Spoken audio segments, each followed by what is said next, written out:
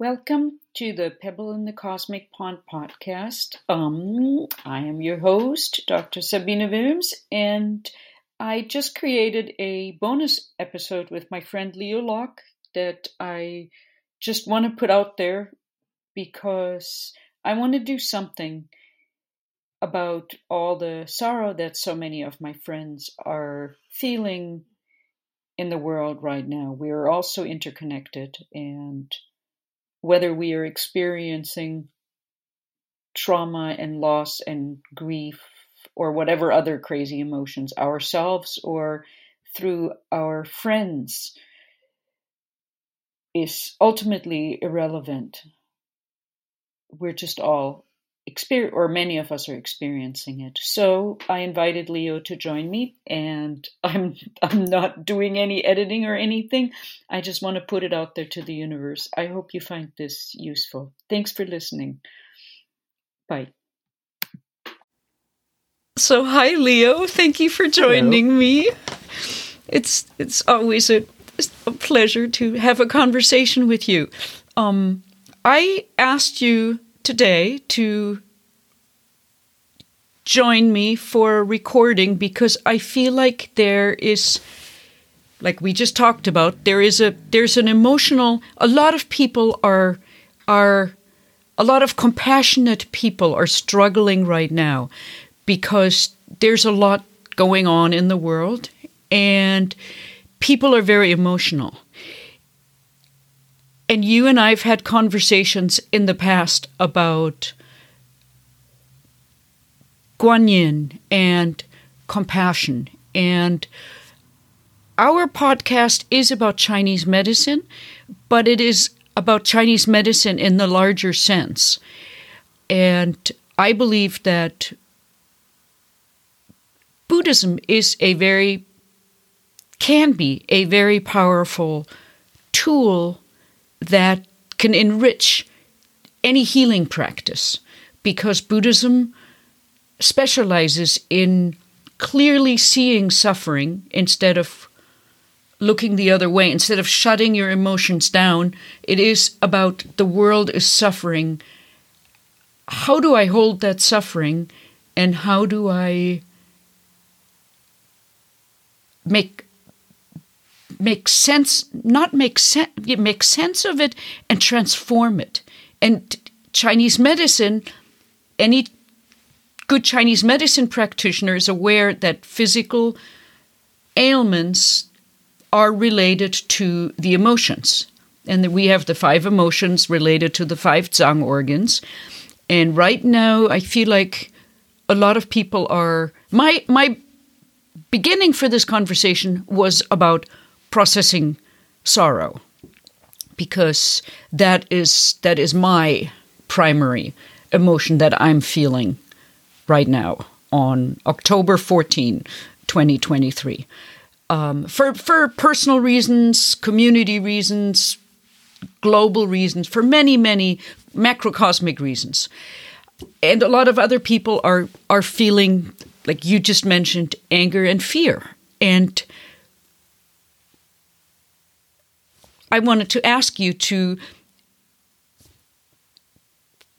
explore, help me make sense and come up with constructive ways of not suppressing our emotions, which I am really good at.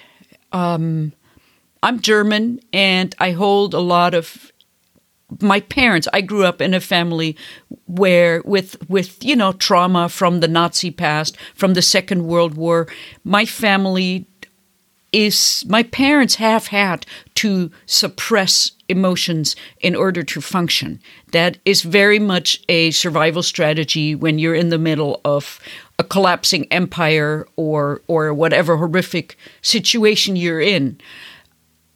But ultimately, suppressing emotions doesn't work. As I just realized, I just spent 2 weeks basically crying because I joined my daughter on a horse ranch, and I lost my horse 10 years ago or so, and I lost my farm, and I just moved on from that.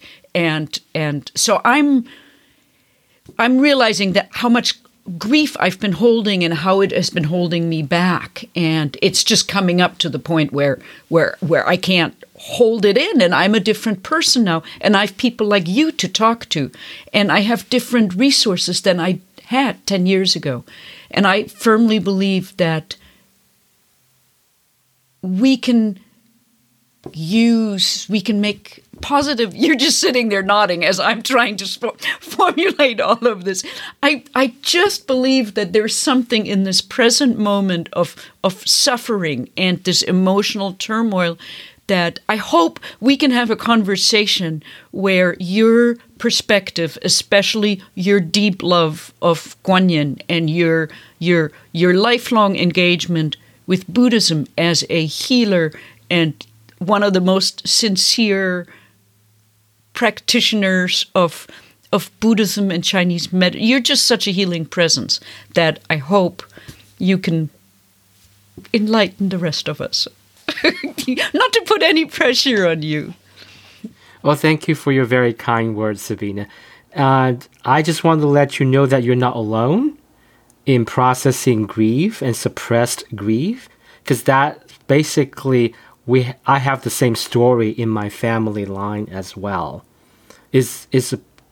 I think it is quite a universal phenomenon in humanity. Very few communities or societies have not had to face the suppression of grief and sorrow, I think, in this world right now, and for a few thousand years before this. Very few communities are immune from this type of challenges.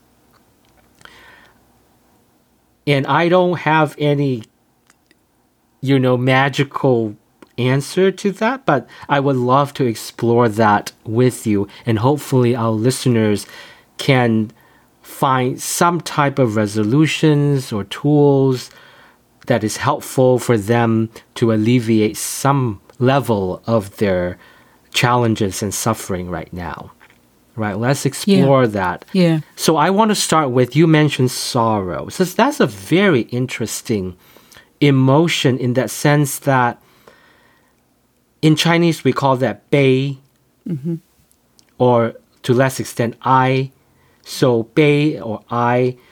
So that's very interesting because I want to start there because that's the connecting point between Chinese medicine and Buddhist ideas.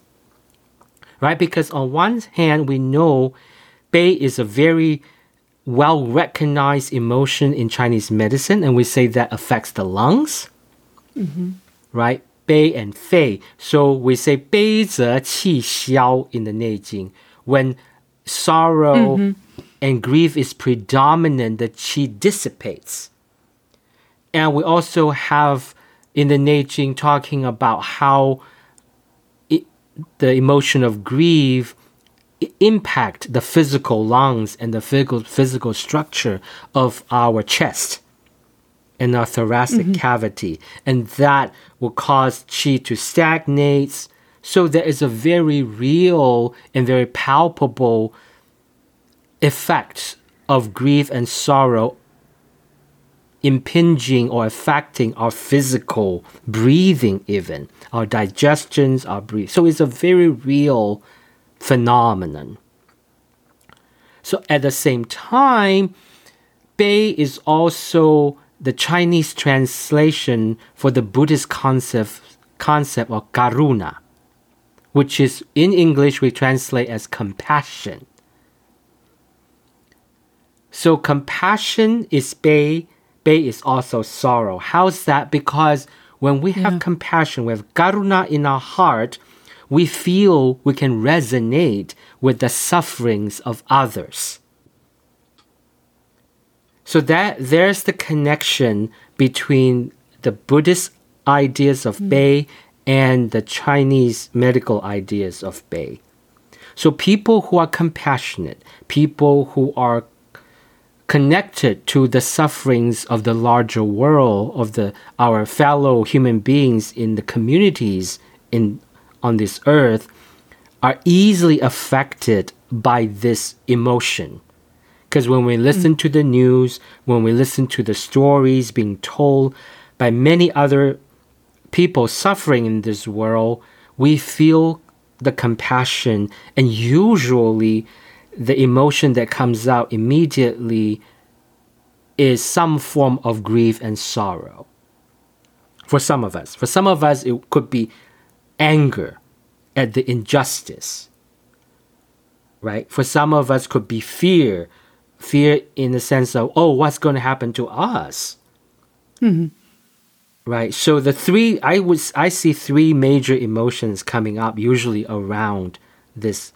But from the compassionate side usually is grief, because we can feel the suffering of others who are indeed going through some really hard times. So why is that important to Guanyin? Because Guanyin is famous for her compassion. She's called the Great Compassionate One, the Mahakarunika. So her thing is karuna. Her thing is compassion.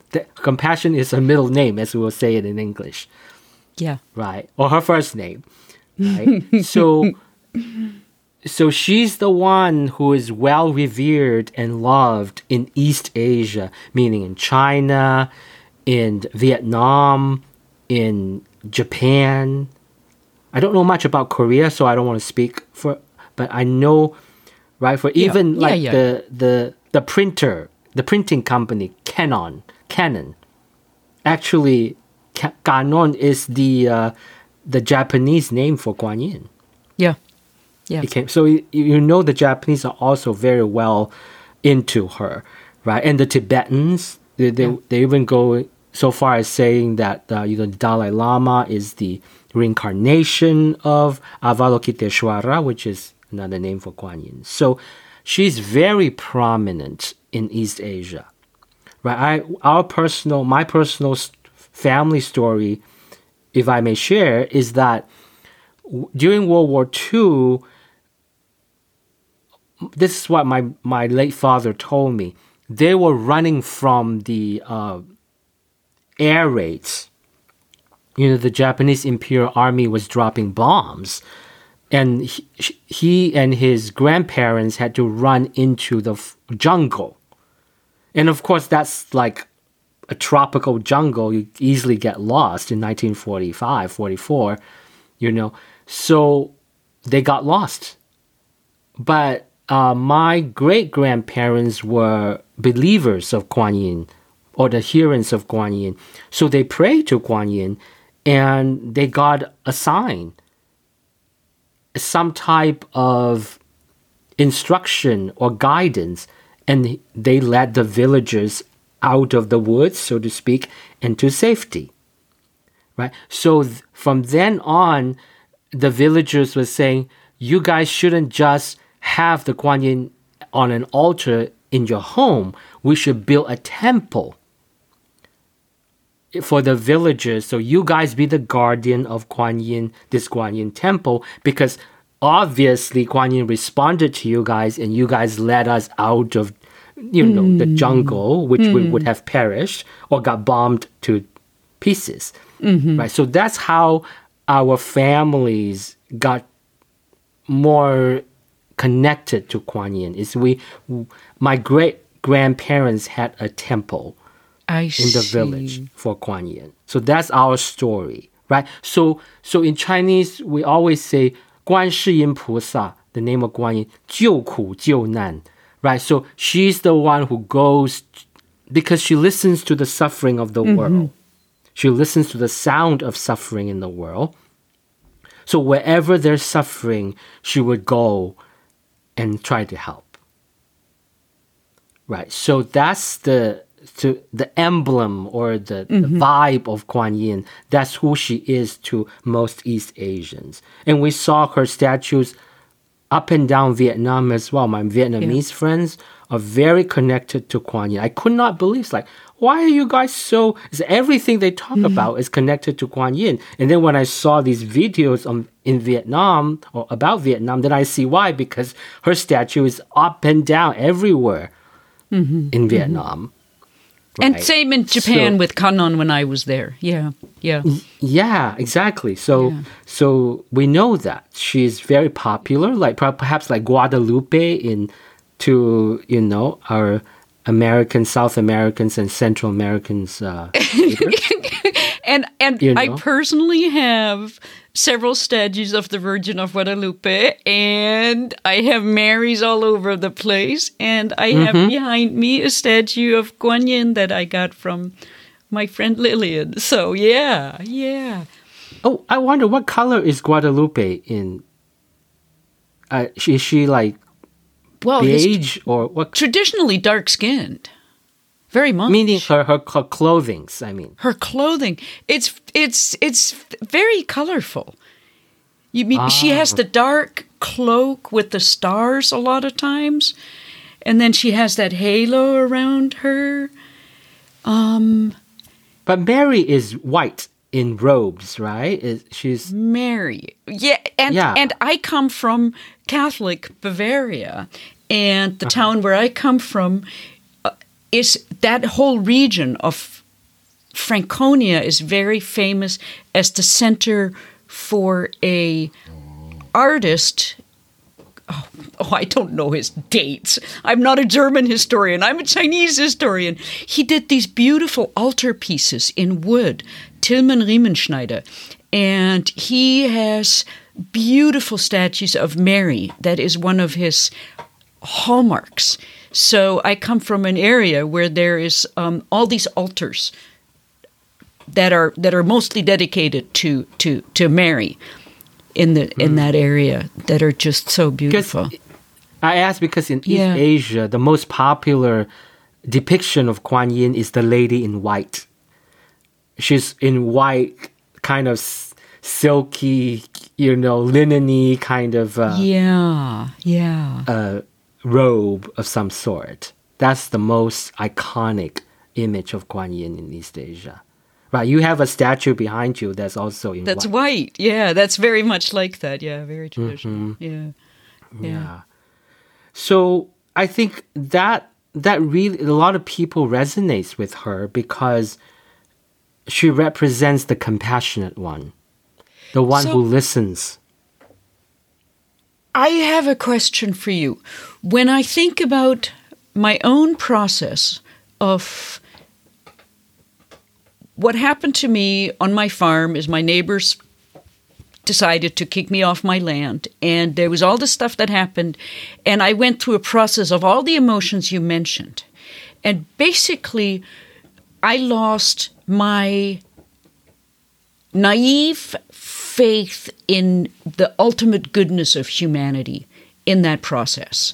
I think that's why it hit me so much. It wasn't just the loss of my horse and my farm and everything, but it was really a betrayal of the community, the humans around me who I thought were my friends and everything.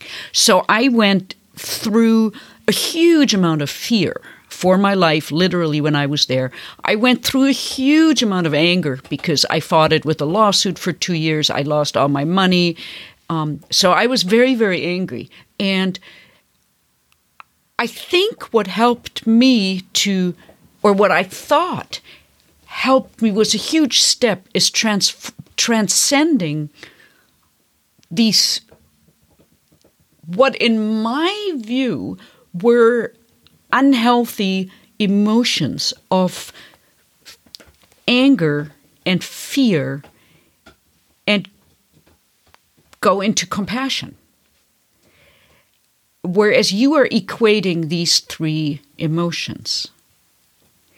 And I was approaching it from the perspective, I mean, that's really interesting what you said about grief being identical with compassion, because I just taught a class and we were reading in classical Chinese, and we were reading 3 passages from Confucius about Ren and humaneness,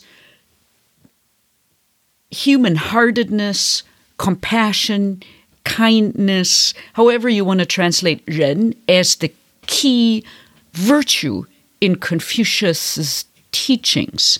And Ren is, what is it?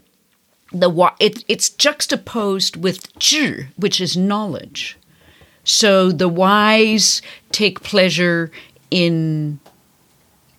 Oh, I have to get this That's right. okay. 仁者, what is it? The compassionate take pleasure in mountains, and the wise people take pleasure in water. Mm-hmm. And the compassionate the compassionate love 人, compassion. They find, or they find peace in 人, whereas the wise people, 利人, they find benefit in 人. And then that other one is to compassion is to never mind. So compassion is this huge virtue, which to me is different from the emotions. So that's really good. So please allow me to clarify a little bit. So what I'm trying to say is not that grief or sorrow is identical to compassion, but it's closely related to a compassionate disposition. And therefore, when Buddhism came in to China, starting from, the beginning of the millennium, after Jesus, the Chinese chose 悲, the word that is already in Chinese culture, the grief and sorrow, as a receiving term for karuna, for compassion. Yeah. Right, so they had to find a word in the Chinese language to represent that karuna, that compassion, so they chose 悲. So that Which is so interesting compared to using 人. 人 is actually more like metta, maitri. Okay, yeah. You got to explain this. Okay. Yeah, so basically, I don't know how far we want to go into the technicality of this, but there are four, I think it's important that we talk about the four immeasurables. There are these four immeasurable qualities in Buddhism, in early Buddhism, in Theravada, and in Mahayana, right?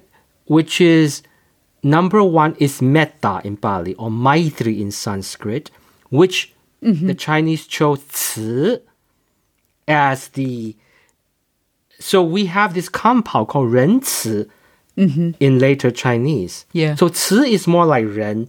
It's like a fatherly emotion of emanating this friendliness. I wish you well. I wish everybody well. This, some people would say, it's like the solar power, the sun in the sky that just share its warmth with every living thing on earth. That is ren, that's 慈 in the Buddhist sense. Metta, maitri. But there is the second emotion, or second karuna, which the Chinese has translated as 悲, which means compassion. When you are in suffering, when you are sad, when you are hurt, just like a mother, when her child is hurt, you will go to your child and try to comfort her, you understand why she is crying. So you have a compassion, compasión. The pasión is there, the feeling is there. You are in resonance, with the pasión, which in Chinese we say 同情 or 共情. Right? The 情, the emotion, 共 or 同, you have the same, you resonate. So you see the difference is a very different, to the Buddhists, is a very different idea. Because somebody is suffering and you go near the person, you heard about it, you have a concrete? resonating. Yeah, you have a resonating feeling. You feel for the person. This is a very different Yeah. concept Yeah. or idea about I wish you well. I hope my neighbor is well. I hope you get on the road safely. I hope you reach work safe. I hope that you don't have conflict at the meetings today with your colleagues. I hope you arrive back safe. Yes. You see that? Yeah. So 慈 and 悲 is very different to the Buddhist. One is wishing Yes, and the I world think well. what might be where the confusion comes in is that I'm used to this 慈 or this metta being translated as that's the compassion. No. In English? Incorrect. That should be something like a well-wishing, Yeah. Yeah. friendliness, well-wishing. I wish the whole world well. It's a very different thing than I feel your pain, Yes. Yes. right? Nothing bad needs to happen when 慈 is there. I'm always wishing you well. But when you are not well, I come near you, I can feel your pain, I resonate with you. Yeah. That's compasión. Yeah. That is karuna. And that reminds me of the role of the Virgin Mary that I'm familiar with. Like there's a statue outside of where I used to live, this little village near Taos in New Mexico, and there's this old beat up statue on a hill, and people go up there when they have whatever loss, or they just go up there during her holidays and they light a candle. And she has this incredibly powerful presence of, and I used to have a big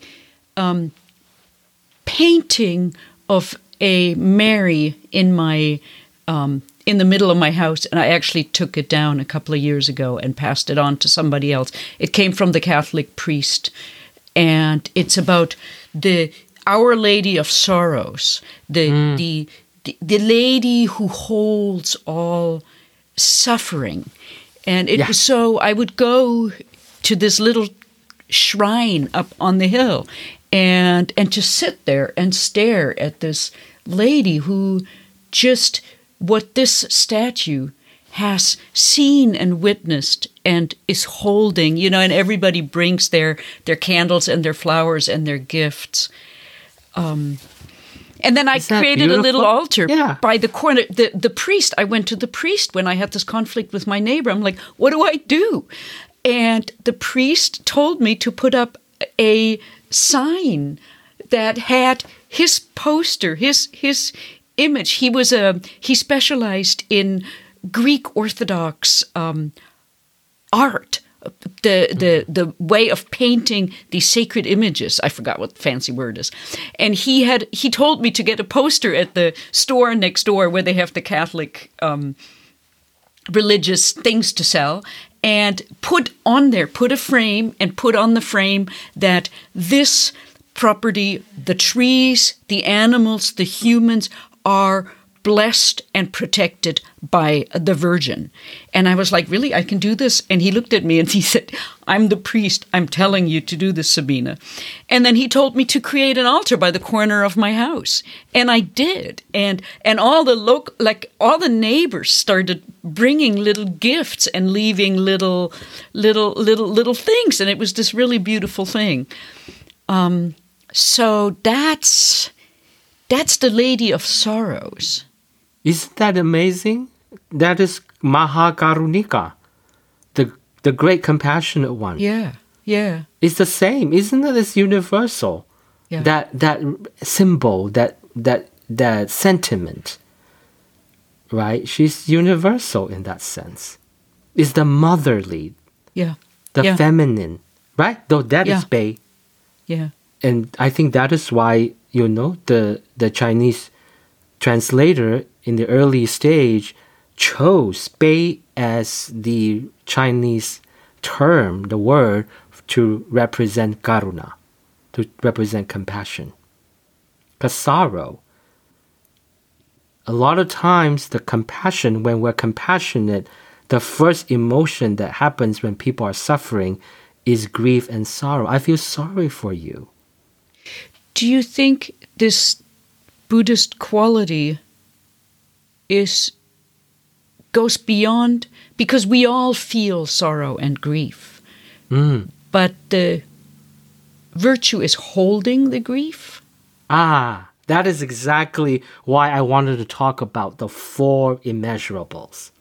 Because I think so herein lies the challenge of our activist friends and all who are feeling the injustice and the sorrow of the world when world events and conflicts happens, regardless of time and space, right? Yeah. Is that we're holding on to these things. And is affecting our breathing, is affecting our sleep, is affecting how our body functions. But that is not the complete teaching of Buddhism, because there are 4 immeasurables. The third one is the delight about when people are successful. We rejoice in their success. We're not going to talk about that one because it's not as relevant right now. There's the 4th quality. The 4th quality. I think the reason why the masters and the bodhisattvas, all these so-called enlightened beings, they're able to process all these sorrows in the world. Because remember, Guanyin, in some version, has 1,000 hands and 1,000 eyes, which means she's super connected to everybody all across the universes. Right? I mean, it's just like trillions upon trillions of connection. Does she not get crushed by the burden of all these sorrows of all the universes? How could she do it without being hurt?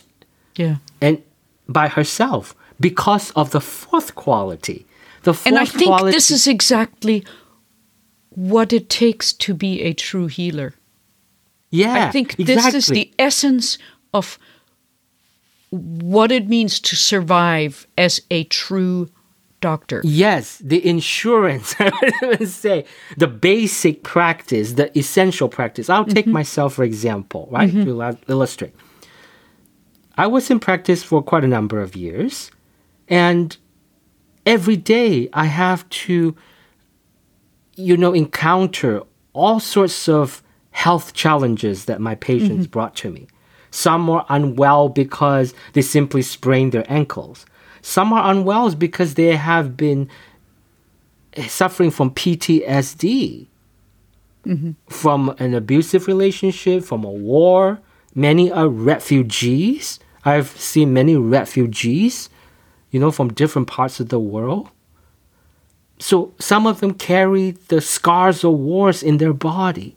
And they told me their stories. So every day I have to process 3 Vietnam Wars, 1 Korean War, and then somebody's 2 divorces.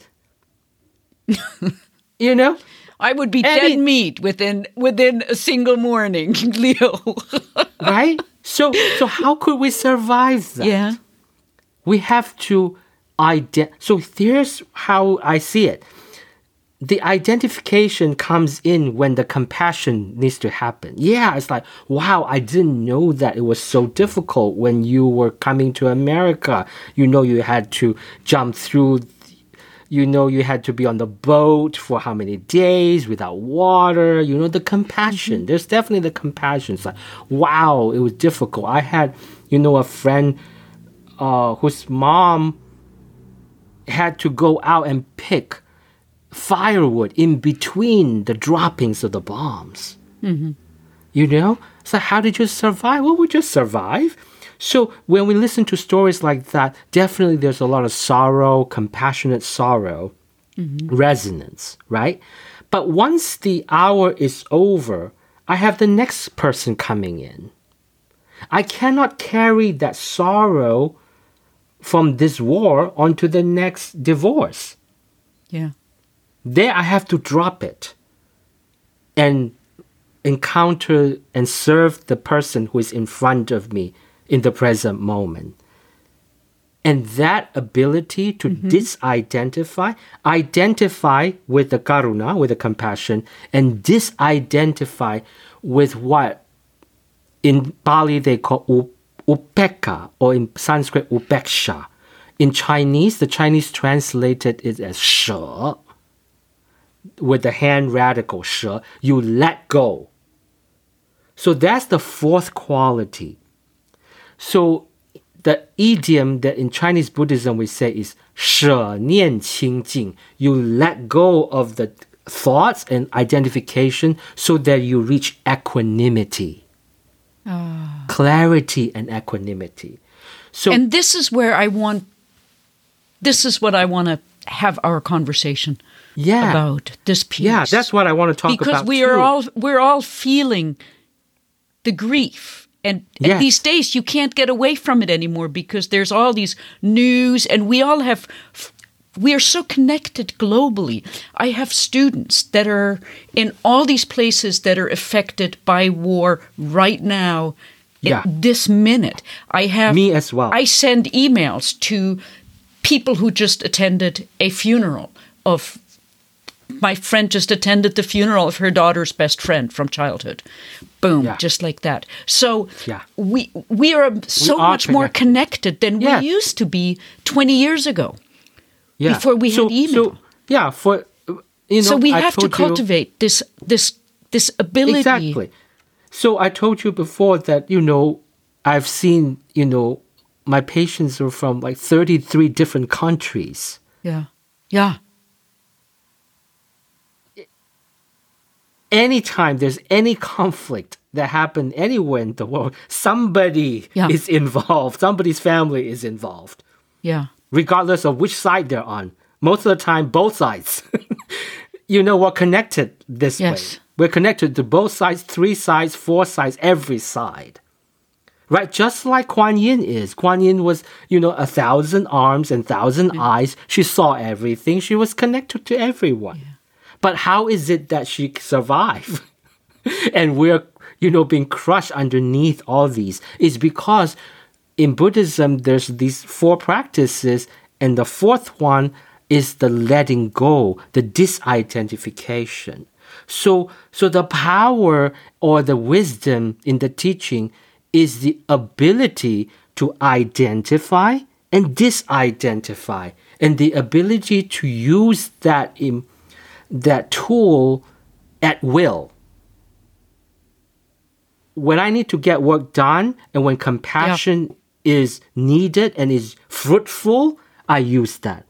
When it's no longer fruitful and I need to redirect my life force to something else, then I have to have the ability and the skill to let go, so that I can serve the next task and the next person in a productive, fruitful way. Okay, so that makes perfect sense. So, for example, in my clinical practice, I cannot, if I'm seeing the 8th patient of the day, I cannot carry the emotional burden of the 7 previous ones. Yeah. When I'm serving the 8th or the last person, I have to wipe clean everything that has come before me, but in that moment, I only serve this one. Yes. Because carrying on the sorrow, the anger, the fear, or any other or sense of injustice from the previous cases does not improve my ability to serve this one in front of me. In fact, I'm very sure that will eliminate or greatly compromise my chi and my energy and my heart in serving this one in front of me. So I think affect your health in the future, your personal health, absolutely. Your family, your community. It prevents you. And I see this all the time with doctors. And I think that's why a lot of doctors and activists. Exactly. Yeah. Like my daughter, who spends a lot of time communicating with people in prison. And it is taking a huge toll on her. Yeah. And she has to dip in and out of, or working with houseless people. That's Exactly. So that's the practice. We all have to find a way to reset, to disengage, because I think there is a misconception amongst healers and activists that we have to be connected all the time. We have to stay identified all the time. yeah. Right? Okay, Leo, I want to take it a step further, though, because Yes. I just listened to a beautiful meditation on grief this morning by Joan Halifax. Yes. And the final, and I'll put it in the show notes, and it's just a little YouTube thing, 20 minutes. And the final words of her meditation were, "May I and all beings learn from and transform sorrow." Yeah. So there's a piece that I'm working with in my own experience of grief of my family lineage, my personal life, everything, where, and I've had a lot of deep conversations with my daughter about that, where it's not just holding the grief and letting go, but actually transforming it and using it as a tool, which I think is very much, that's Buddhist, right? Using it as a tool for personal, not a tool, as whatever Could be a tool. karma it's a practice. brings you accept. And this goes back to Wang Fengyi's teachings, which have been so transformative in my own life, where whatever happens to you is, it doesn't matter whether it's right or wrong, whether it's fair or whatever, but it is an opportunity. It's your karma. You are receiving things. Maybe you don't know why, but it is an opportunity. Suffering is it's not just an unfortunate thing that happens that you hold and process and let go, but it is actually, those are the times when we grow the most. It is that's what makes us deeper, wiser, fuller, more evolved human beings. So that's what I would love to hear your take on suffering as a source of transformation and growth. Yeah, as a transformative opportunity. Because that's where we'll need to learn new skill. And that ties back very much to Chinese medicine. Because in Chinese medicine, we see these psycho-emotional states as different configuration of qi flow or non-flow in the body. So many scientists now and teachers now can come out to say that a lot of times we need a non-intellectual, physical practice to transform the stuckness. Where there is fear can be transformed into mobility, into actions. Right? And so does I'm thinking about this from the Wang Fengyi system, where fear is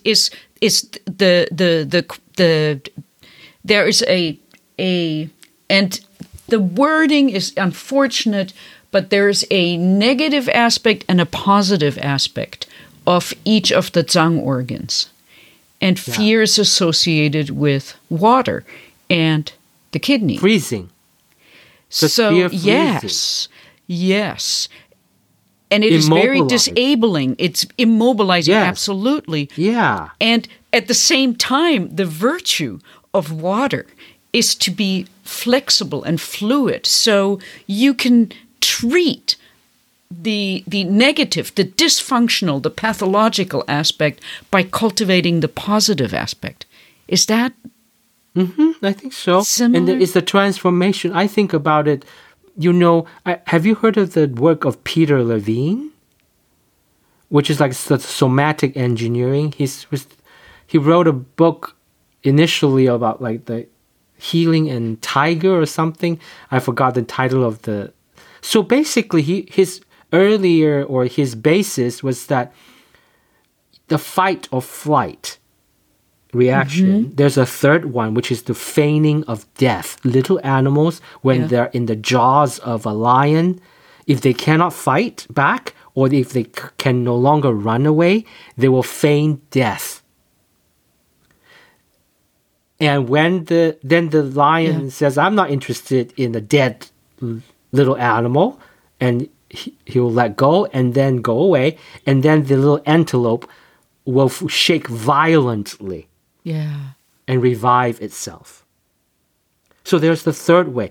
The third way is the arrest of the adrenaline. The adrenaline that was produced during this life and death moment were temporarily frozen and arrested in the system of the antelope. So fear is immobilization, but is potential energy, high energy, temporarily suppressed. So the transform, how did the antelope transform that? By shaking violently and dissipating that energy. And then the antelope had no trauma.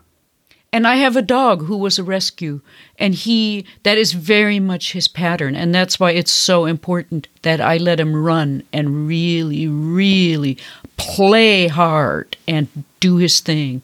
And it's the best way to, And what Peter Levine said is like, why is it not possible humans? Is because we have a cortex. We have this intellect. We have our cultural construct. We have our social mannerisms. Very few humans, modern humans, will allow themselves to shake violently and uncontrollably to dissipate trauma, because you'll be viewed as somebody who is possessed. Or somebody in deep trouble if you shake violently in front of other people who have not a clue of what's going on, right? So that's how one of the reasons that people kept trauma in their bodies. So that's why he developed a school of practice, so-called somatic engineering, to help licensed practitioners, in psychotherapists, how to help people out of that PTSD. Right. So I'm not saying his is the only thing. Some people have found it useful, right? And then there is the Winhoff guy, which you will be. So recently he has this new video that came out that talks about in the labs now. He's collaborating with scientists, and how the purposeful or intentional exposure to external cold and chilling environment can really shift the adaptive behavior of our neural patterns in the brain around fear, the most primal of our emotions. So they are going, this group of people are going on the path that say the intentional exposure to external cold can literally transform humanity, because using a non-intellectual, non-cognitive behavioral approach, we can literally change and affect people's primal reaction to fear and have the freedom to choose a different path. Now, I'm not promoting his work. I'm just saying... I know, you're a Chinese medicine practitioner, and Chinese medicine practitioners know the dangers of cold. So I think I refuse to accept that, because I'm very familiar. I love swimming in the ocean, and I know it's hard on my physical body. I know it takes so much out of me, but emotionally and psychologically, for exactly the reasons you just mentioned, it is such good medicine for me. It is. It completely resets me. Yes. Yeah. So then, between these two extremes, true to the spirit of our podcast, what kind of in-between sweet spot can we arrive at so that you can have the reset safely without the damage to your physical body? Because if we look at the 5 if we go back to Wang Fengyi and the five Zhang organs, fear is only one of them. Anger is another one. Anger is associated with liver and wood. And the beauty of anger, the virtue of the virtue of the liver, of wood, is compassion, is Ren. And in the chant, in the Wang Fengyi chant, it's 主意. It's directed intentionality. It's yes. So that the directed intentionality is how you disidentify, you disengage. You said purposefully, now I'm going to disidentify and disengage from this identification because doing it further will impair my own health and my ability to further contribute to the world. So that's where the healer sometimes and the activist do not see that clearly and understand it rationally.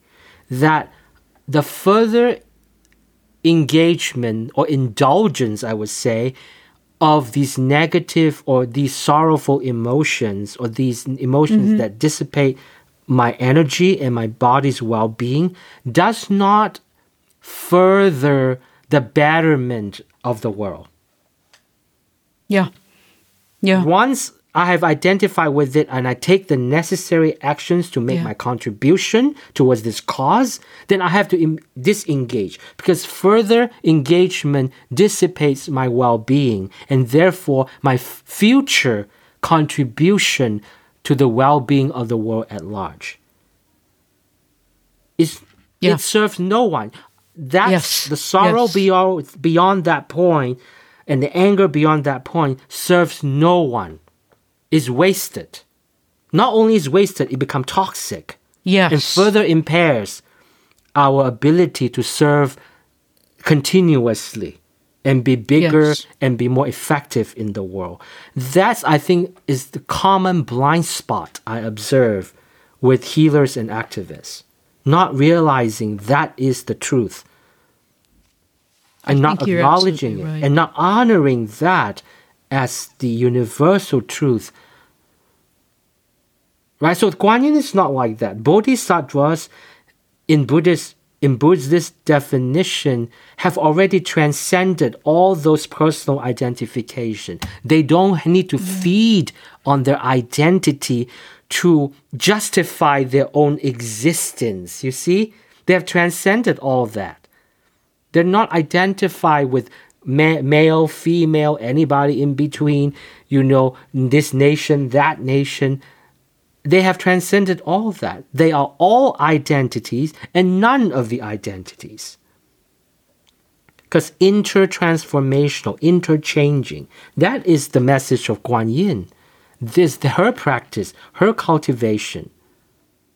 As normal human beings, I don't think I can do that. I'm really identified with who I am in this body and my role in this world. I can only aspire to learn from less identification when I need to. So for me, the challenge is not identification nor disidentification, but the skill and the wisdom to know when to identify and when to disidentify. And really the sweet spot that you've just been talking about so beautifully is in between. Yeah. Because is to reach the equanimity that is beyond identification and disidentification. Yeah. And that's the ground. That's the harmony. That's the ground, the nourishing ground that allows us to advance in the world and retreat from the world. Because in Chinese culture, we have a saying, we say, 泥菩萨过江,自身难保. Which means if you are a bodhisattva made of mud and you're trying to cross a river, you will dissolve midstream. You can't even ferry people to the other side because you yourself have disappeared and got, pulled down by the river for the currents of life. Yeah, we makes become perfect ineffective. sense. That makes perfect sense. Like if we cannot even sustain our physical life or our emotional well-being, how do we serve the others? Okay, It's a joke. So Leo, I'm just what just popped into my head is my dear friend who is a pediatrician who just went to her daughter's best friend's funeral. What advice do you have for her right now in this situation? I would say, because obviously she's not in a position where she can go hide in a Buddhist monastery for the next month and cultivate the quality that you're talking about. I mean, thank you for putting this beautiful. What you've just done is given me a wonderful vision of the shining mountaintop. This is where we are in between this and that, and you've just put the shining vision of the eventual goal in my mind, this equanimity, this equilibrium, the state of Qing, of purity and clarity, however you want to put it. How do we get there? So just a little easy question. I'm not there yet. I am just as you are. Challenged by all the vicissitudes of our emotional lives. I will be the first to admit, right? So I need to draw upon the wisdom that somebody else have imparted, a friend have imparted to me from many years ago, right? So he and another dear friends were the students. Oh my God! And something. Sorry, before you get in it, I just had to. Another thing is my friend Lillian Bridges, who died 2 years ago, whose statue is right behind me. I've always felt that she was a bodhisattva of compassion, and she held everybody's suffering in the most beautiful way that I have ever seen. And she died in her early 60s. So I think that's part of the reason why this conversation, why I feel so strongly. Sorry, so go ahead. Oh, no problem.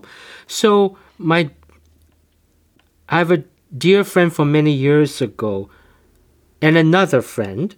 They're both descendants of slaves from the Caribbean, right? But they became British, later on. So they were studying with, I think her name, this African medicine man, melanoma Somé, something like that. Melanoma Somé from West Africa, one of the Dagara tribes. So they actually went back to Africa, both of them, with the teacher. And they were visiting this village. This is back in maybe some 20 years ago, 23, 25 years ago, around the year 2000. So they were visiting this village, the one ancestral village of the teacher. And they say that nobody suffers from depression in that village. They were like, what is depression? It's like, it's unknown in our village. We don't have this kind of Western psychological problem. Or Eastern, it's like, what is it? Then they say, well, the reason perhaps they don't suffer from depression is that they have funerals every week. You don't have to be a relative of the person who just passed away. The whole village will go and grieve at the funeral of the person who just died. Right? So they say, well, everybody gets to express their grief any time of the day they want. There's they don't know what is suppressed emotion in the village. So there's no depression in their village because everybody cries every week. If you need to cry, you cry. The person is not related, no problem. And they're done. So that's kind of the insight. Is in the moment when the grief comes up, you do it. you let it out. But when the moment passes, you don't go purposely call up the trauma again. Intentionally, you don't direct your intention towards something that has passed. It's in the moment, you felt the tribe grieving, you grieve with the tribe, and boom, you're done. You move on, you go hunt again. You go do your chores. Which is partly why when people go through these really sad, when they lose a loved one or whatever, that's why daily routines are so helpful. Exactly. And now we're not in such privileged position as moderns in modern society. Well, they're still there, the villagers, but we're not as privileged as them in the sense, or lucky as them, because we have computers, we have smartphones. Yeah. That continuously remind us of the trauma. Yeah. They don't even have photos. Yeah. They don't have photos. They don't have audio recordings. They don't have video recordings in primitive villages. They just have the event. Somebody died in front of me. The corpse, the body's there. We grieve. We burn them. We bury them. And it's over. You don't continuously call up the traumatic event. But now as moderns, we don't have that a bit. I mean, technically we do, but we're constantly bombarded. How many bombings do you have to watch over and over and over and over again? Facebook will remind you. YouTube will remind you. You don't even have a memory thing. It's like, 7 years ago, remember?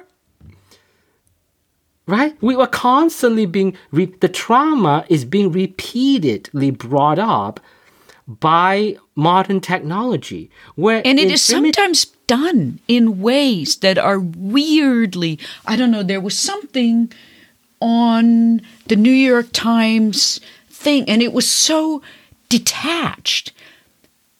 It's like people who consume, and I'm really careful with how I consume news, but there's a way where we get bombarded with these horrible images or stories of horrible suffering that people get really callous, and they discuss it in terms that are just like, whoa, this is really weird and disconnected. So you see the challenges we face right now is that in pre-modern societies, most people don't have that kind of repetitive, they're not being repetitively traumatized. Except if you're a doctor or if you're Guanyin. Exactly. But Guanyin's never traumatized. And Guanyin, by definition, is able to do what she does because she's a bodhisattva. Continuously she's a being identify of wisdom. And misidentify. Yeah. And have this, no, just the wisdom. Please don't just focus on the wisdom because we place too much emphasis on the intellect. That ocean of equanimity that's in her nervous system that she has cultivated is a neural habit that she has spent eons of lifetimes cultivating. That needs to be emphasized. The trouble I think we have in our modern world is the overemphasis of the intellect and the world and the domain of thoughts and thinking and words, not realizing that the aspect of humanity that keeps us sane, that keeps us compassionate, has but a lot less to do with being smart, being intellectual. How many demons have the world witnessed that have come out of very smart people's intellect? The weapons of destruction and killing and murder all came out from superb intellect. Yeah. That's the problem with the world right now, is a lot of intellect, a lot of emphasis and adoration for the well-spoken, but so much less emphasis and value of kindness and the presence of compassion and peacefulness and equanimity. and tolerance and perseverance, right? This vibe of lovingness, and sweetness has no, what's the price tag on that? I think that's why the world is lopsided.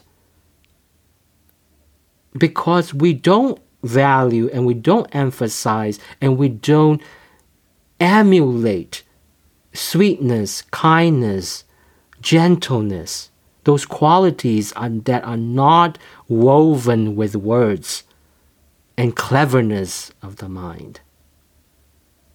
That's where the problem is. That makes perfect sense to me, because I just spend a week with horses. And when you're around a horse, you can't be in your head. Exactly. And I have a huge hole in my head from being in my head when I got on my half-wild Mustang. And he was awesome when I would just hang out with him in the pasture. And maybe that's like, to follow up on your wonderful advice and vision, is maybe what I want to contribute, is just this image of when I used to sit in my orchard, and he was a young horse, and he would lie down, and just I would lie down with him, or he would follow me, and his nose would be right by my shoulder, and this connection, this heart to heart, and right there are a lot of people now who do horse therapy. Exactly. So which brought me to this. Or my goats, milking my goats every morning. This inquiry for me and for you is that, could it be that in our, because we're both very good at intellectual analysis. Right? I'm not so sure. We both build, and you build a profession around words.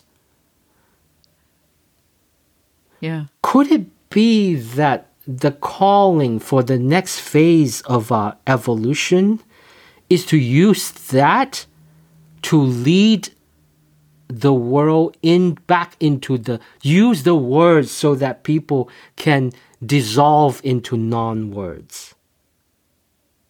That's so where I'm at these days. Right?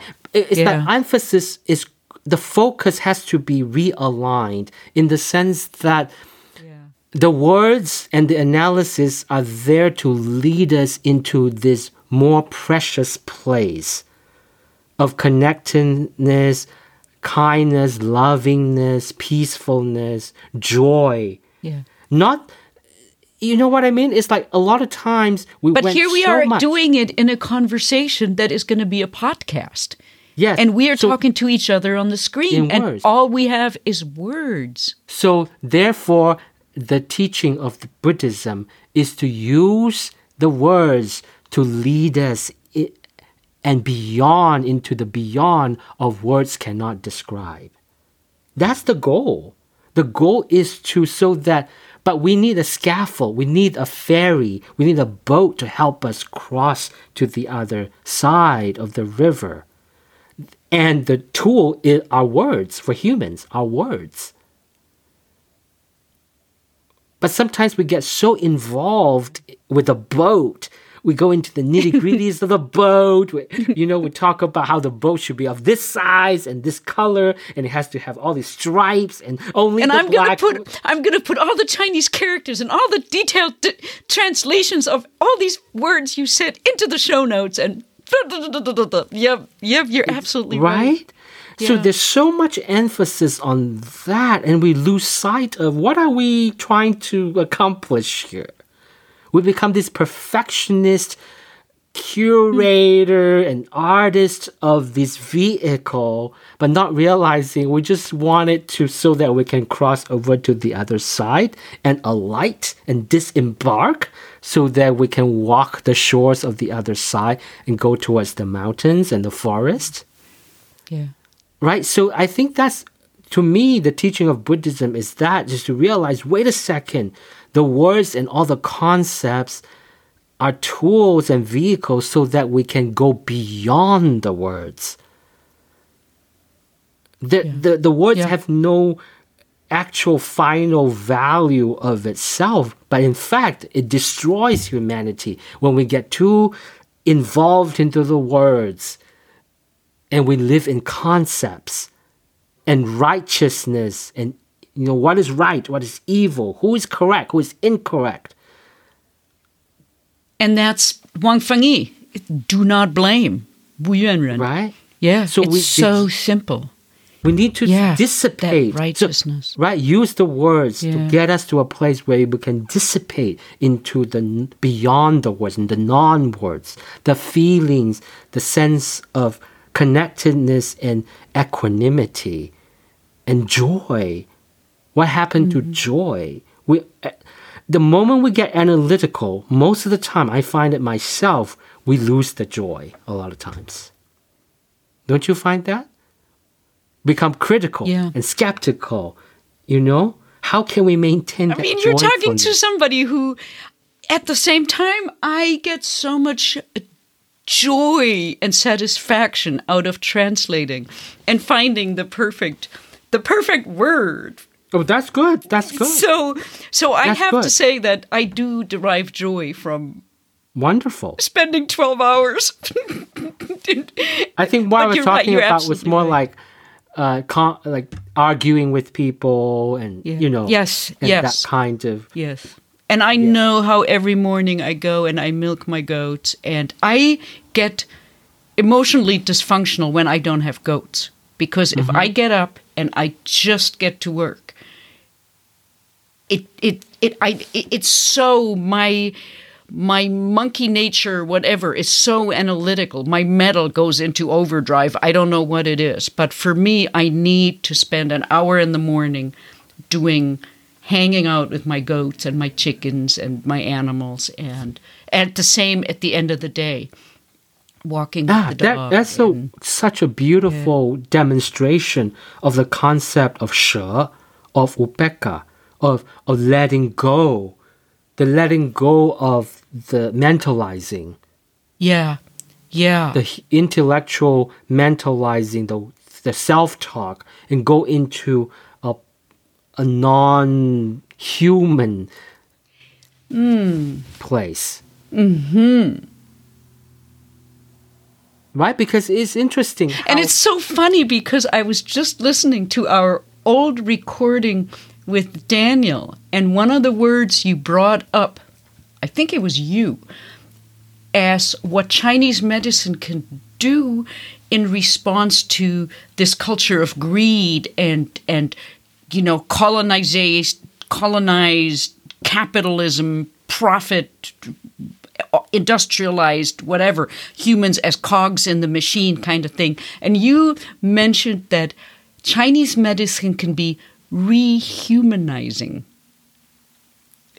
And I wrote that down because I thought it was such a beautiful way where we're